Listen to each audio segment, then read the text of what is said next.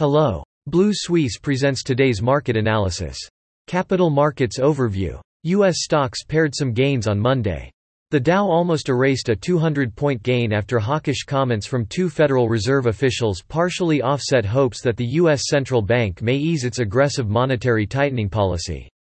Fed's Mary Daly said she expects the central bank to raise rates above 5%, while Fed's Raphael Bostic said policymakers should raise rates by early in the second quarter, increase to more than 5%, and then remain unchanged for a long time. Still, the S&P 500 rose more than 0.5%, and the Nasdaq gained 1.5%. On the company front, Bed Bath & Beyond jumped about 40% in another bout of extreme volatility ahead of an earnings report later this week. Bed Bath & Beyond warned last week that bankruptcy was likely due to a sharp drop in sales. The Canada S&P TSX Composite rose 0.4% to near 20,000 on Monday, extending sharp gains from the previous week with further support from commodity-related sectors.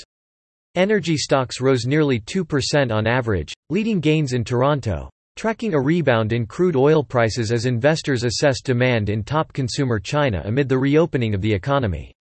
Mining stocks also hovered in the green, rising 0.7%, as gold and base metal prices rose to multi-month highs. Meanwhile, real estate developers were surprised by a report from Statistics Canada showing building permits surged more than 14% month-on-month in December, beating consensus forecasts for a 0.1% decline. That's all for today. You can read more on our website at bluesuisse.com.